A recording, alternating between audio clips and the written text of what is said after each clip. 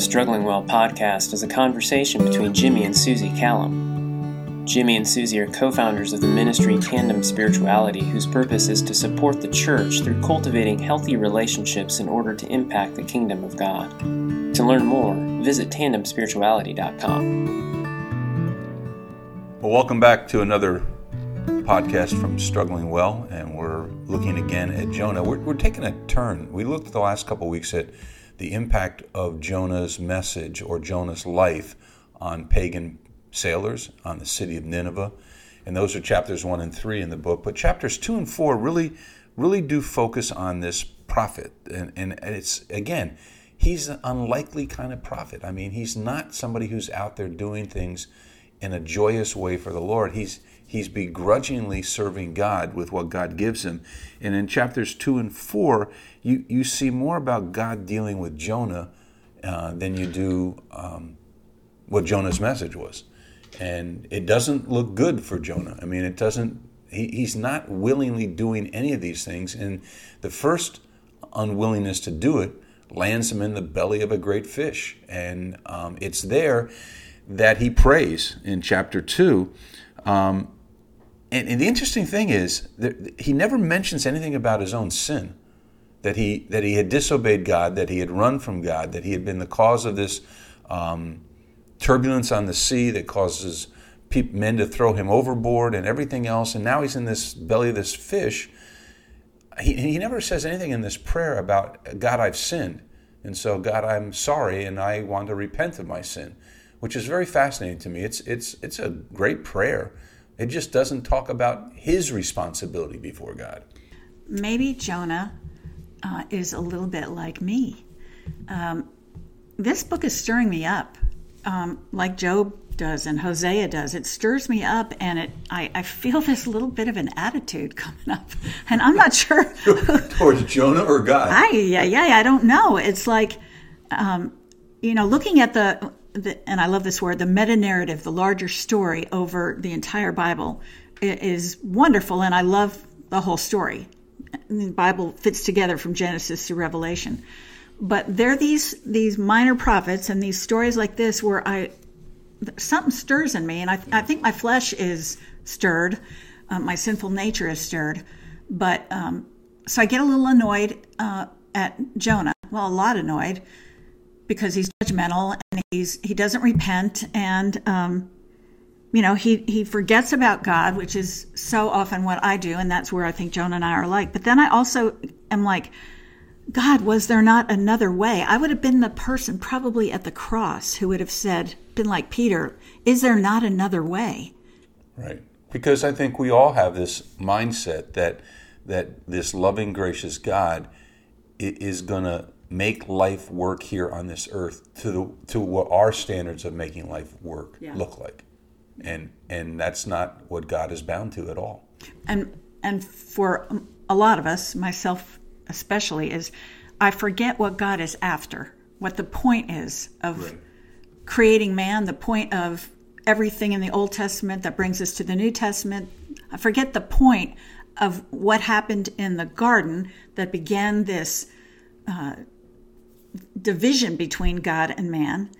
I forget what the point is, and then I get all bogged down into these stories the way I do, and I want to have the answer to my questions. I want to know why, and I want to know, is there not another way? Right.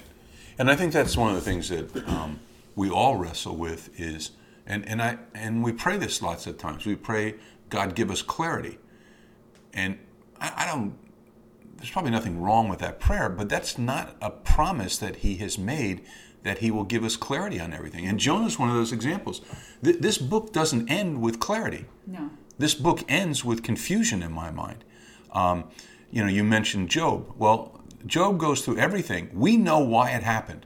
Now that's disturbing, why it happened. He never knows why it happened. That was his big question. God, what have I done? Tell me why this is going on. I'm not sure that I deserve this. And yet, even though God restores many things in Jonah and Job's life, he never answers that question. We get it because we see Scripture and we see the story unfolded in Scripture Job never understood. Jonah, I don't know what happens to Jonah. Yeah. We don't know what happens to Jonah. The thing that we can see in the story, though, is that we can see that throughout it, God is near. It's not like he has to wail and carry on Jonah. God is near. So Jonah is doing all these machinations and trying to get away from God. He's doing whatever he can to not have to look in God's face or hear him. And I love how when we look at chapter 2, and I think it's 3 or 4 times in chapter 4 where it says, in my version, ESV, it says, God appointed a great fish to swallow up Jonah. Or in some versions it says prepared. I think I like prepared, that word, because God is present. He's doing something, and he prepares this great fish. And we just had a discussion with 2 of our grandkids about, was it a whale or what kind of fish it was? And it doesn't matter, because God prepared a fish. That means, like, bam, he made this fish to swallow up Jonah. And then later on it says, and when we get into chapter 4, there are 3 more times where God prepares something. So it's not Jonah, just struggling by himself. God is right there. And when I'm struggling, I'm thinking God is absent, but he's not. He's right there. He's preparing something. Right. And many times we also hear when we do well, when we do right, God's with us. But when we do wrong, or we aren't pleasing to God in our behaviors, God's far away.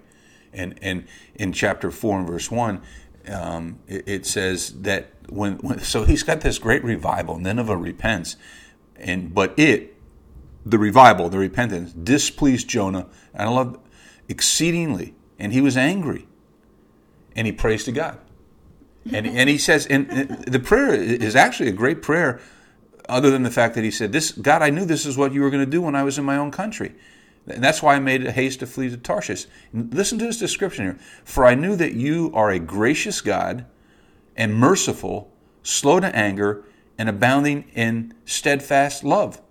And relenting from disaster. So he's got God nailed. I mean, in terms of God's character, he's nailed it. That is who God is. And yet he feels that he has the right to be angry and displeased with God because God didn't do things the way Jonah thought he should. It's crazy. I mean, I'm following along with you. He says all these things about God that I want to know that God is gracious and merciful and slow to anger and abounding in steadfast love. And yet in his pride, in his judgment, this is Jonah now, he doesn't want any of those attributes of God to be visited on people that he doesn't think are worthy of having God visit. And to me, he's having this argument like if I were to say to you, Jimmy, I think you're a wonderful guy, you're smart, you're handsome, you're godly, I enjoy being with you, but I am so angry at you for being smart and kind and godly. It really annoys me that you're that good. How am I supposed to respond to that? Well, thank you, Susie. That's wonderful. You're right. I mean, it just doesn't make sense. And then he says, and he said this before, take my life. It's better for me to die than to live. And then this is the question God's going to ask him multiple times in chapter 4. Do you do well to be angry? Which is just another way to say, is this right? You have the right to be angry? And Jonah's like, yeah, I got the right to be angry. And it's like, because you're being God. That's in essence what Jonah, I think, is saying. I have the right to be angry because you're being God. Mm. And this is what I knew would happen. Gosh, we're all so mixed up. We are. We don't want it. We don't want him to be gracious to people that we don't think deserve it. But we don't want him to discipline us. We're. Yeah, and thank it's. You for the cross. Thank you for the cross is right. I mean, this is again to me an indicator of you can serve God and still find yourself in confusing places. I love clarity. I just don't know that God is bound to have to give me clarity. I mean, all throughout Scripture, even you get down to the very presence of God Himself in the person of Jesus. the Word incarnate. He's here amongst us. And the disciples didn't get it. And Jesus says, I got to go to Jerusalem because I got to die. That's why my Father sent me. And all throughout it, they're going, no, we don't want you to do that. And Peter is the most vocal of them. Jesus tells him to get behind him, Satan. Peter lops off the ear in the garden, and Jesus has to heal this guy's ear because that's not the way we're going to do this. And so even with the Word of God, living Word of God, present with them, he's explained to them why he's there. And they don't get it. And they still think they have a better way. And this book is a reminder to me that this servant, and we're not all prophets, not in the sense of biblical prophets, but we are servants. And God's called us to live a life that proclaims him to be light in darkness, to proclaims him to the world. And he just doesn't do it. He doesn't do it. And it ends with God asking Jonah a question that never gets answered. God says, and should I not pity Nineveh, that great city, in which there are more than 120,000 persons who don't know their right hand from their left hand, and so much cattle? And we don't know how Jonah responds. Are we going to get to the tree, the worm, and the wind? Oh, that's a good title for a book. The tree, the worm, and the wind? Or, sure. Do you want to do that now? Sure. Okay, go for it. So everybody hang in. This is a little bit longer than our normal podcast, but there's just a few more things that we need to say to end this. Well, it sounds like you have some things you want to say about the tree, the worm.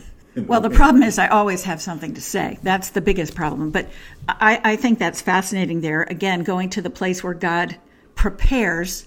So there's Nineveh out there sulking. Oh, God, you're wonderful. I hate it.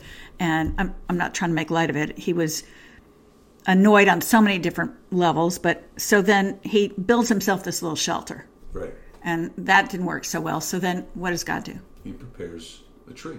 He prepares a tree, and a little bit of research into how he prepared the tree from a gourd is you'll see that this is a tree that has leaves that look like hands. So he was well shaded. What happens next? Well, I mean, when that happens, God does it to take away the discomfort that Jonah's in. Mm-hmm. And Jonah's really pleased. He likes it. And so then you have a worm that gets prepared. It attacks the plant, and the plant dies. In that one little sentence where it says, so Jonah was exceedingly glad because of the plant, his comfort becomes his God. It's not the one who prepared it, but his comfort with that big leafed plant becomes what he's excited about. Right. He's still mad at God. He's still mad at God, but he's never pleased about the fact that an entire city of people have repented and avoided God's wrath. Yeah. He's happy about a plant. Okay, so then comes the worm. Right. The worm eats the plant, and Jonah just wants to die. And again, it's God prepared. So he prepares this great fish, don't know what kind, prepared this worm. Maybe it was a typical gourd leaf eating worm. I don't know, but he prepares this worm. And then the sun comes up and God appoints this, it says, a scorching east wind, and the sun beat down on the head of Jonah so that he was faint. And he asked that he might die and said, it is better for me to die than to live. Yeah, I mean, that's his whole, that's Jonah's theme throughout the entire 4th chapter of the book. I would be better off if I was dead. And God is constantly asking him, do you have the right to be angry about a plant that you didn't create, about a worm that you didn't create, about he has, and Jonah is upset with his personal life and the way God is dealing with him personally, and more so than God being concerned for the souls of men and women. And that is a wrap on Jonah's attitude in the midst of all this. And we have to be careful that we don't develop that same sense that our personal comfort takes a greater priority over what God's called us to do. There is so much in these 4 chapters that we have barely touched the surface. But this is a rich, annoying, exciting, challenging little book. Yeah. And because it ends with it doesn't end, and Jonah, everything went well, and God delivered him a Jersey Mike's with chips and a Coke. It doesn't end that well. And so we don't really know anything more about Jonah, which, of course, for somebody like me, it makes me crazy because I want to know more of the story, because I want God to tie it up in a neat bow. No bows. There are no bows here. And so this is one of those books, I believe, that if we will take the time to sit with it, we're going to understand or get a glimmer of God's character, his presence, his preparation, and that his desire was to bring men back into relationship with him. And then we also get a look at our own nature through this. So I think this is a book that if you have never read it before, it's 4 chapters. That's it, like on 2 pages. It's worth reading, sitting with it. And if something stirs in your heart as it has in mine, then don't just stir over it, because we can do that. Just like, so this really annoys me. But instead go, God, what do you want to teach me so that I understand you more deeply than I ever have before? Thanks for joining us. To learn more about the Struggling Well podcast, visit tandemspirituality.com.